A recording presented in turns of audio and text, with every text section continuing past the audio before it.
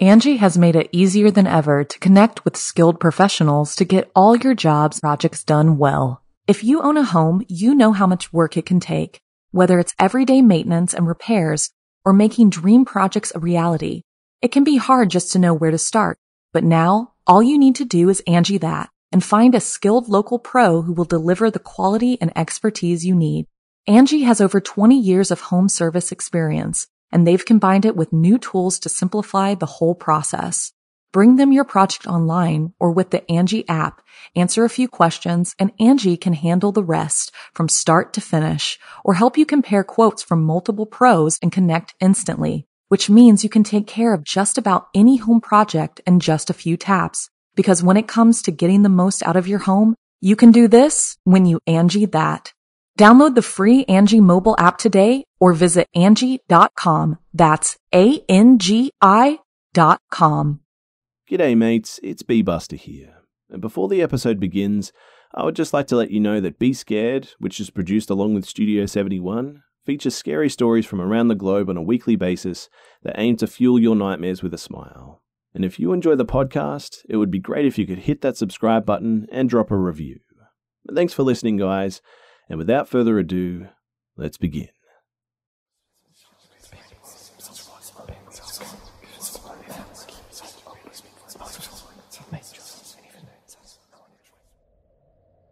So, I've been wanting to share this story with you guys for a while now, but I just haven't, and I thought that now was the time, so here it goes.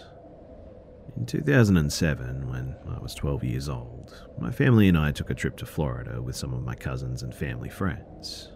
Naturally, while at the resort, my cousins and I would all hang out at the kids club, where there were always a bunch of kids to hang out with, epic chicken fingers and ranch dressing, and fun games for us to play just all round. There was a director of the kids club who watched us and facilitated all of the activities. His name was Dan. In retrospect, Dan was a major creep. He was around 40 years old, super tall and skinny, and was balding terribly. But the worst part is that sometimes he had us call him Dan the Animal Man. Side note too, these sort of memories leave me in awe of just how naive and blinded to danger I was, and I'm sure most were as a kid. If I ever met this guy now, I literally wouldn't want to get in within a 5-foot radius of him.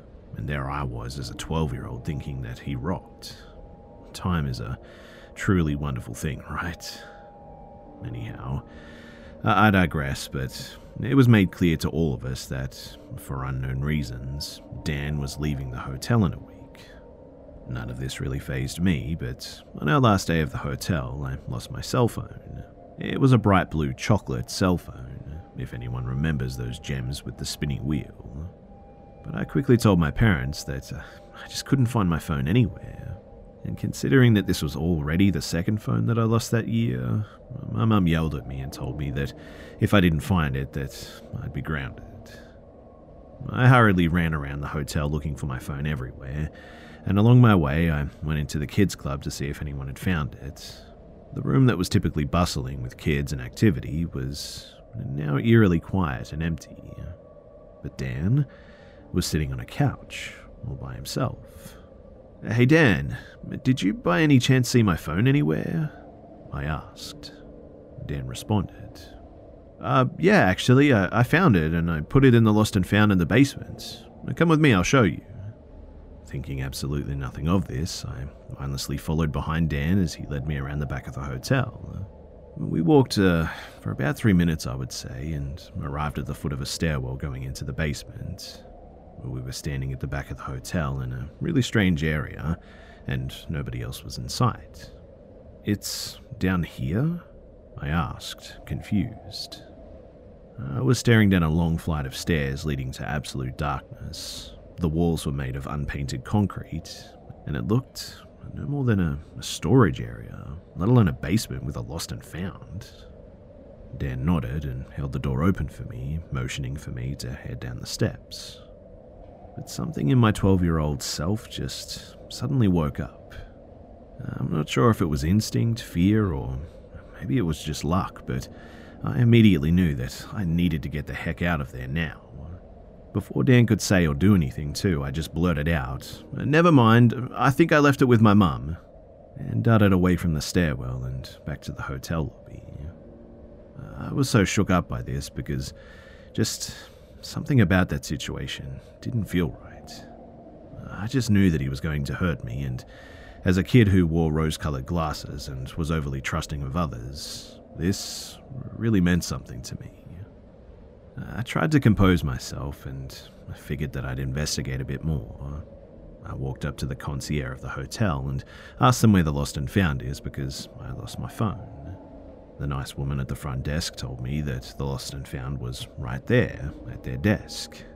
She then asked what kind of phone I lost, and after I told her that it was a blue chocolate flip phone, she smiled and pulled it out of the box under her desk. "Yeah, someone turned it in earlier," she said, and handed me my phone.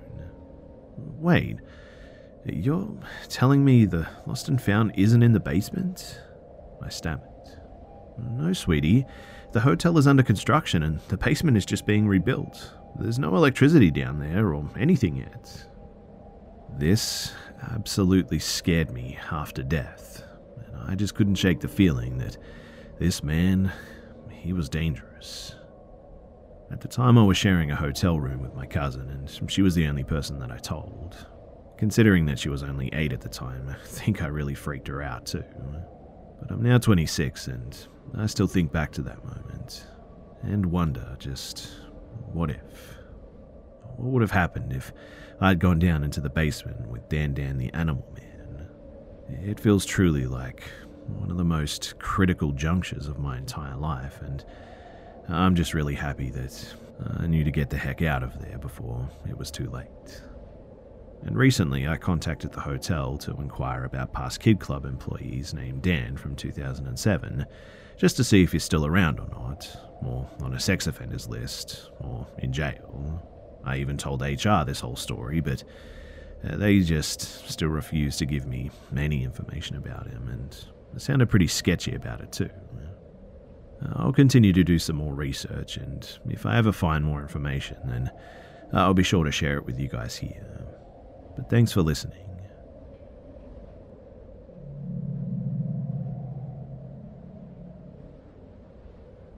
When I say my grandfather was truly a badass, I really mean it.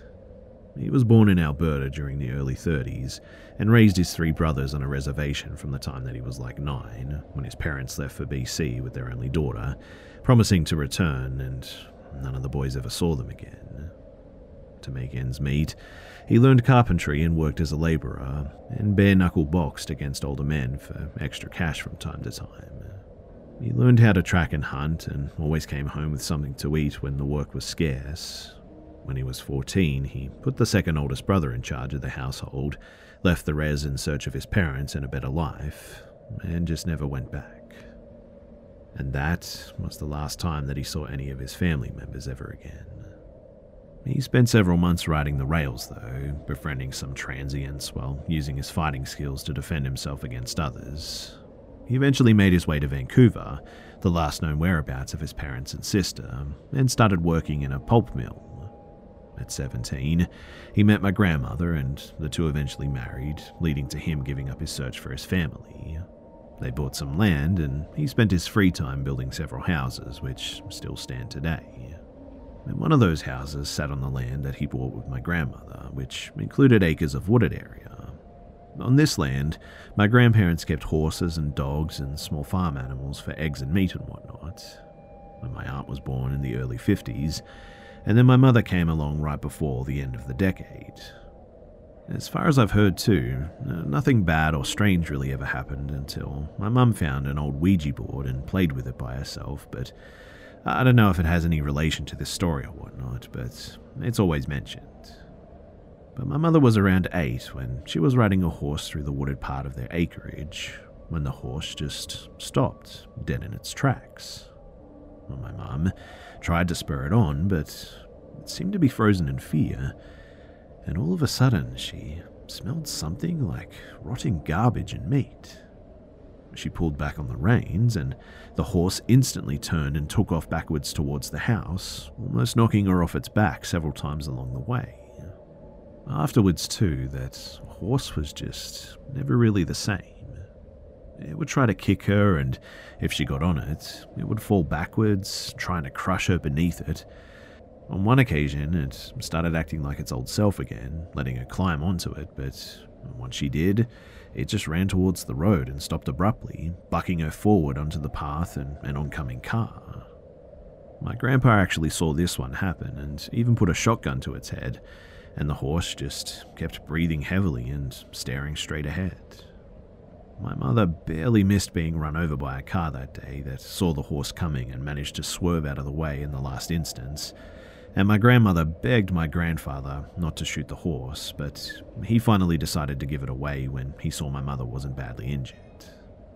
That same horse fell on the next person to ride it, breaking her collarbone, and the father did what my grandpa said that he should have done the first time. But after that, animals started going missing, and one of the hunting dogs was injured by something during an attack at night. My grandpa set out some traps and stayed in the hayloft above the barn with a shotgun and a rifle beside him, and slept out there for several nights at one point. He figured that it was foxes, or maybe coyotes, or wolves, or even a desperate bear perhaps, which is what he attributed the smell in the woods to and the horse's reason for losing its mind.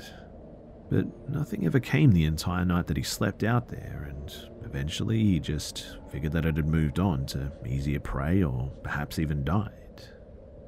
But the day after he stopped sleeping in the barn, my mum was out near the tree line playing with the injured dog as it was healing, when out of nowhere, the dog started sniffing the air, and then positioned itself between my mum and the trees, growling and barking.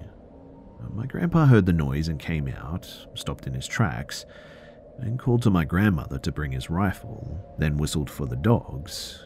My grandma came out, handed him his gun, then asked what was going on.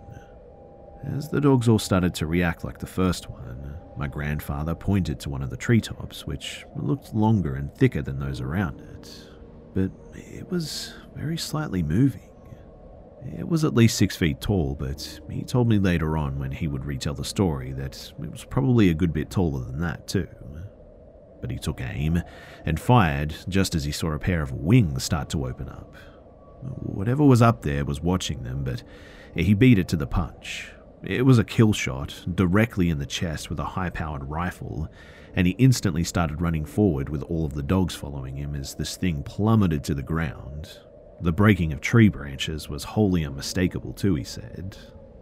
When he reached the impact point, he raised his rifle again and commanded the dogs forward to flush it out, but they all just sort of stood on the spot and kept spinning around, trying to catch a scent that just seemingly disappeared.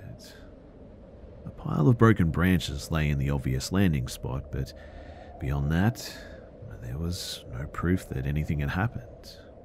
There was no body, no blood, no trail, which meant that it had either disappeared or gone straight back up the way that it came. He searched those woods too for several days, but just never found a sign of what that thing was. They didn't see it or experience issues with the animals after that though, which I guess sort of lends credence to the fact that this thing was the thing bothering them. Decades later though, when he was dying, he kept talking about how he saw something. In his delirium, he referred to it as an alien, but said that it was coming back for him. Now, I have never seen that man scared of pretty much anything in my entire life, but there was actual panic and fear in his voice this time. A few nights before he died, he had already been too weak to stand on his own for several days, and my grandmother woke up to the sound of a gunshot.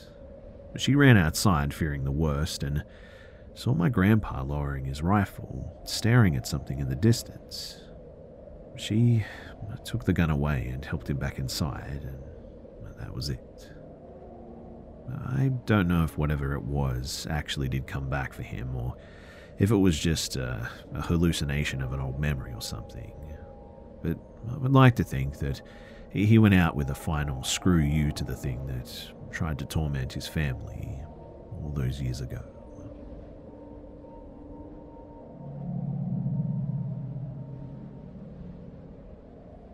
Angie has made it easier than ever to connect with skilled professionals to get all your jobs projects done well. If you own a home, you know how much work it can take, whether it's everyday maintenance and repairs or making dream projects a reality. It can be hard just to know where to start, but now all you need to do is Angie that and find a skilled local pro who will deliver the quality and expertise you need. Angie has over 20 years of home service experience, and they've combined it with new tools to simplify the whole process. Bring them your project online or with the Angie app, answer a few questions, and Angie can handle the rest from start to finish or help you compare quotes from multiple pros and connect instantly, which means you can take care of just about any home project in just a few taps. Because when it comes to getting the most out of your home, you can do this when you Angie that.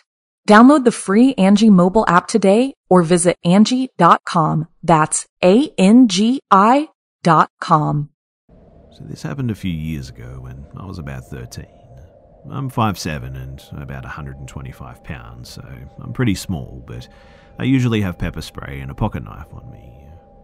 I'm embarrassed to say, though, that in the excitement of my exploration with my best friends, that I forgot my pepper spray and knife this day. I love to explore, though, and even travel, or especially in places that I'm not allowed to. So when I moved in, of course, one of the first places that I explored were the train tracks. I had my best friend come over one day to explore the neighborhood with me, and we decided that the train tracks was a perfect place to start. We were walking for an hour or two, but it was still light outside, and we had just passed a small neighborhood street, so we felt pretty safe. But when I turned around to throw a stick, I saw 5 hooded figures suddenly following us from about 200 feet. I tried to pretend that I didn't see them, and I told my best friend calmly what I'd seen. We decided to look at them straight on and to see what they would do. But once we looked at them, they stopped. So did my friend and I. We stared at each other for a few seconds. Finally, they made their move, and 3 of them went left and 2 of them went right. But we heard the sound of loud and fast footsteps, so we finally snapped out of our trance and we ran as quickly as we could. We were both in cross-country teams, thankfully, and we were being held together by adrenaline, so we could run faster than we ever had before. And luckily, too, because I'd actually explored some of these tracks alone a few days ago, I knew that if we ran about a half a mile more, that we would be on a bridge above another small neighborhood. We somehow made it too, no clue if we were still being followed or not, but out of fear we jumped 10 feet down and just kept running deep into the neighborhood until we finally saw other people. And then we slowly walked home, shaking and exhausted. Looking back on it all now, I really do regret not telling my parents about this. But I was scared that they wouldn't let me go out and explore alone anymore. I didn't go on those tracks again, and I never will, but still, I probably should have told someone because, who knows, maybe somebody else will end up down there and maybe they won't be so quick.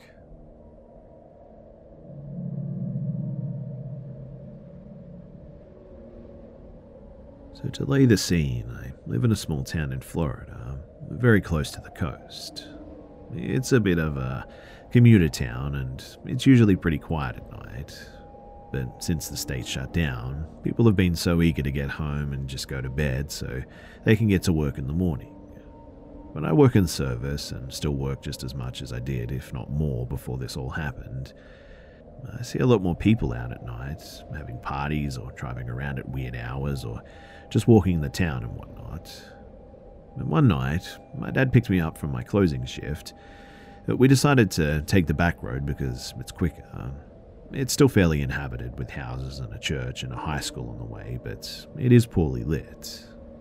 And to be honest, it was actually a pretty uneventful ride. We were just talking as usual, catching up on how our day was and whatnot, until we made the final turn onto a stretch of road beside the church, and in the middle of the road was what I can only describe as a creature. Physically, it was huge and covered in thick dark fur. For reference on the size, my dad drives a 2005 Dodge Ram, and the headlights just reached its shoulders. But it had 6 really skinny legs, and it it was sort of hunched over and dragging one of them behind it. And they curved sort of outward, which made me wonder if they were supposed to, or if they were severely bowed or something. I really can't logically think of any animal it could have been, to be honest, unless it was mutated or had been born deformed or something. But the sounds it made were just unlike anything that I've ever heard. When our headlights hit it, it sort of sunk to the ground, screamed, and then just ran off into the woods. But the screams were high-pitched and really wet, like it was gargling. I saw it stumble off the road and hit a tree before screaming again, and then it just disappeared. My dad stopped the truck and we got out with a flashlight. We only stayed for a few minutes as we were both pretty shaken up, but we looked for blood or tracks, but there were none. But what I do remember is that the whole section of the road in front of our truck was covered in what looked like white sand, and even though we are close to the beach, it's pretty much all woods around that area. We got back into the truck after that, though, and we just went home. But my dad just refuses to talk about it, and we don't actually take that back road anymore after that. But I guess the reason why I'm sharing this here is because I would like to know, do any of you guys know what the heck that was?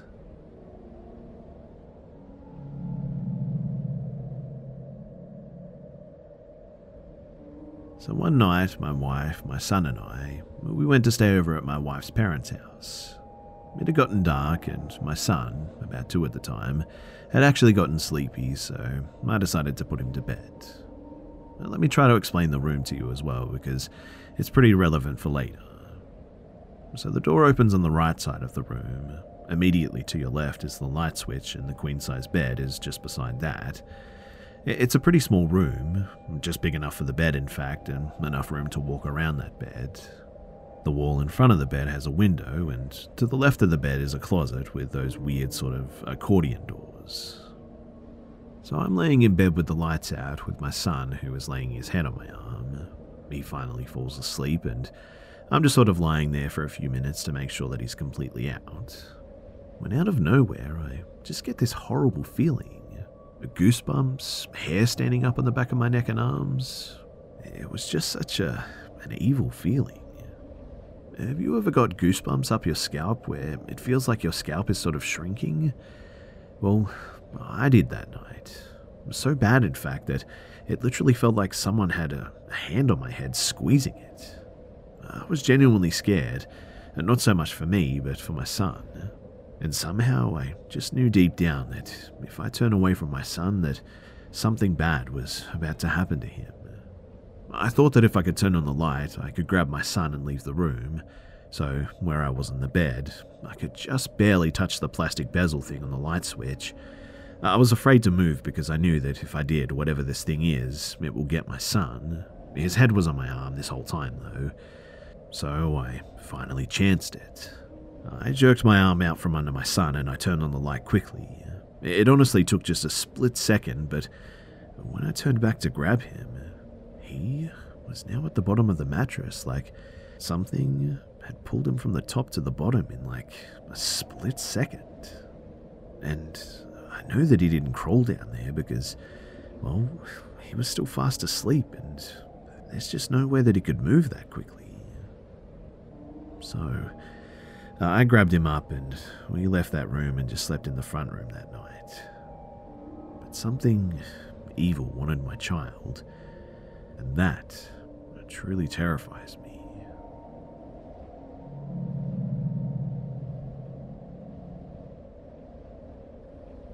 So, my mum is a paramedic, been in the NHS for like 30 plus years, a well-known member of staff, and like her reputation, she's known for her fair share of ghost stories about the old morgue in northwest England, not being specific for privacy reasons, which has now been torn down with the rest of the hospital and has a housing estate on it. Her most freaky one, though, has to be when they dropped off an expired patient at the morgue. So this happened back in the 90s when the hospital was still used for the most part. They had been in the morgue, handing over an expired patient like I mentioned. This next bit of info is pretty important to the story, but the ambulance bay was a concrete garage for the most part, with one tiny dim light inside, and was directly opposite the morgue or mortuary. The ambulance needed a key to lock all the doors too. So Mum and her colleague walked out of the morgue, chatting away like they normally did, when her colleague stopped dead and stared into the ambulance bay. Because there in the far corner, behind the dim light, was a dark figure just sort of standing there. Another important bit of info too is that this was at night time. They brushed it off though, just as an object at the back of the bay after it didn't move for some time, and the light made it difficult to see too, so like I said, they just sort of shrugged it off. They made their way to the ambulance, thinking nothing of it, and got in, using the key to unlock it. My mum put the key in the ignition, but didn't turn the engine on, as they had to fill out the rest of the paperwork still. And while they were filling out paperwork, the ambulance doors just suddenly locked, all of them, from the outside. They froze, sort of looked at each other, then looked up in front of them, and as they looked up, both of their eyes locked onto the door of the morgue, which they had watched swing open, and then another figure walked silently out of it and began to walk straight for the ambulance. In my mum's own words, they apparently bricked it, starting to freak out as this thing got closer. They couldn't get out of the ambulance due to it being locked from the outside. Their only choice was to drive off, and as they did, the figure just vanished into thin air, and the morgue door was still wide open. Now, I know some of you might be saying that couldn't they just go back to their station? Well, that hospital was their ambulance station. They refused to go back too until it was bright outside. My mum recalls them coming back in the morning, and her colleagues describing her being sheet white. They were the same after my mum told them the story too. They all refused to park there after that, and even avoided going to the morgue at all if possible. But whoever lives on that site now, I really feel sorry for them. She has a lot of ghost stories from that place, and heck, some of them are even quite amusing. They're genuinely mixed up with some of my mum's dark sarcasm. I'll definitely share some of them too if you guys are down for that. But generally speaking, ghost stuff just never really bothered my mother, even up until that point because, well, she'd experienced so much. But this one, she always said just never really sat right with her.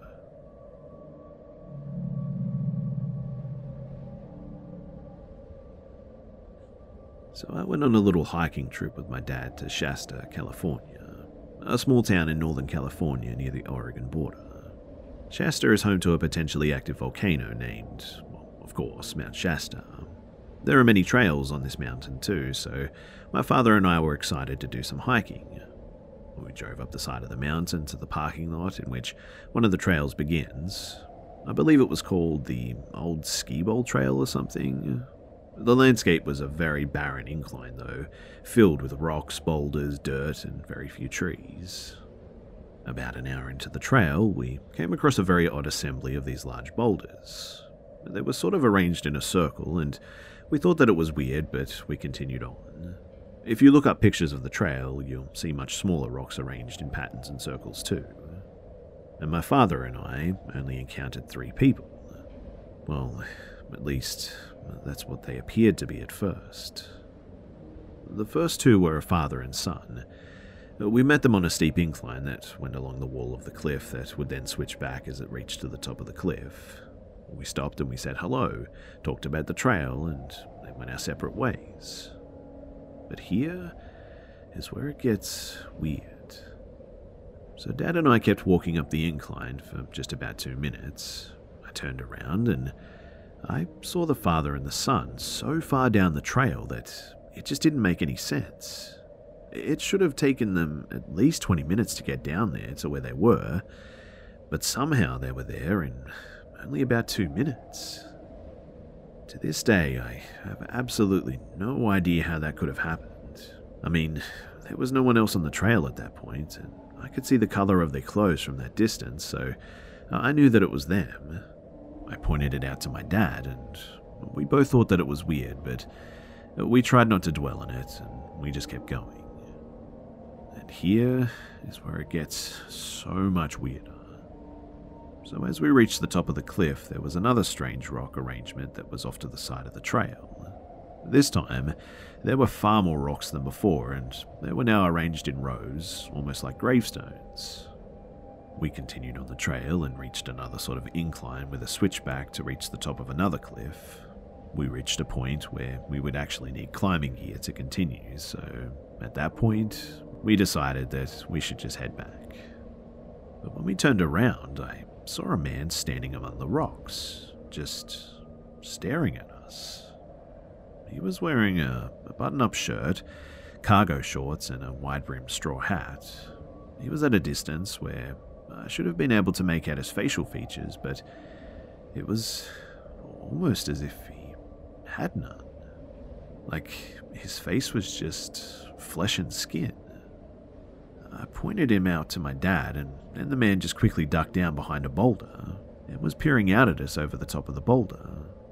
It almost seemed playful, like a child trying to hide. For a few moments, too, I was sort of out of it, and I actually have no recollection of what was going on. But according to my dad, I started walking towards this guy in the hat. My dad was calling to me, "Josh, what are you doing? Where are you going?" And then I finally came to. I was apparently standing pretty much right at the edge of the cliff. It was a huge drop as well, enough to kill me or seriously injure me for sure. My dad grabbed me and pulled me back to the trail, and he told me to stay put, and my dad went down to the boulders to search for this guy, but when he did, he wasn't there. But again, the strange thing is that there was just nowhere for him to go except for up or down that trail. It really didn't make any sense, because he had just disappeared. I have no idea what's going on that trail, and I still have no explanation for that whole day. I've told this many times to family and friends, and nobody else has any explanation too. I've done research and found similar stories about encounters with a man with no facial features wearing a hat. I've also read that the Native American tribes from the area viewed Mount Shasta as a holy site. They believe that it could act as a portal to other dimensions or something, and that it's guarded by spirits who would potentially harm anyone who tried to go up to the volcano. I really don't know about any of that, but if anybody has any similar experiences or any insight at all, then I sure would love to hear it, because the whole thing is just really confusing. So please, do share anything that you have to offer, and thanks for listening.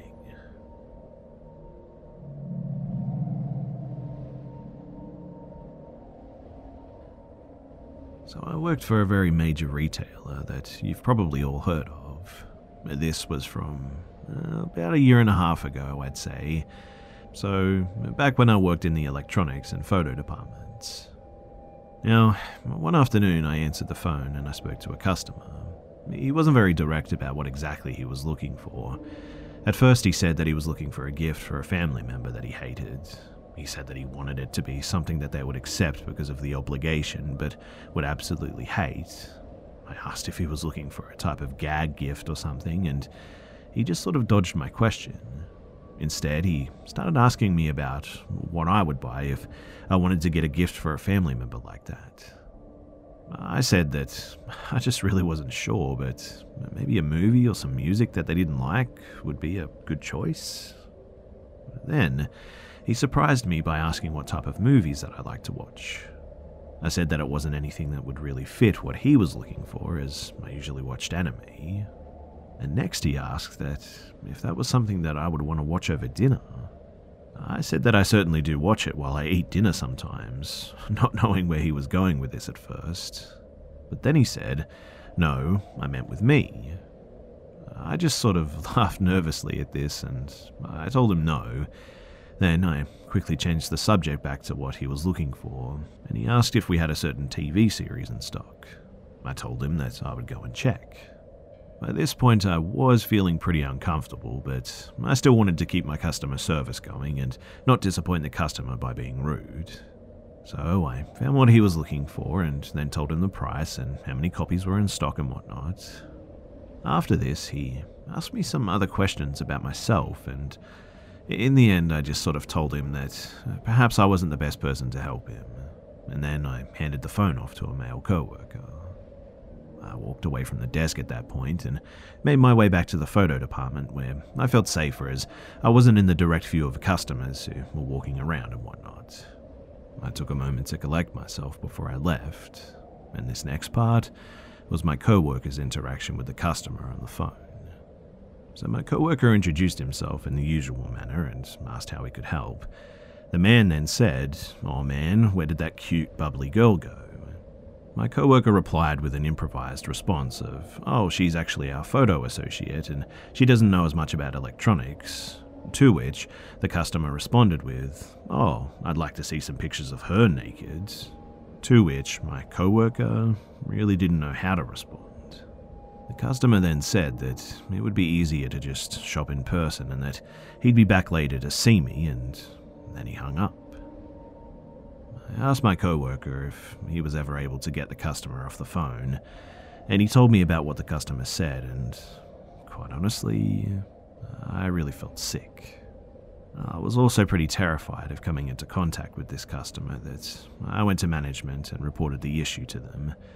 They just chuckled and said that there wasn't anything that they could do, as if it was likely just a prank caller. I was worried though about spending any time on the sales floor, but I still had to complete my shift. That evening, I was quite terrified, and I politely asked a male coworker to walk me to my car. He obliged, and we saw no trace of any creepy guys anywhere, and I never heard from him again ever since then, but it's weird how things like this can just put you on edge and make you look over your shoulder constantly. It's a horrible way to live, and it's something that I really don't wish upon anyone.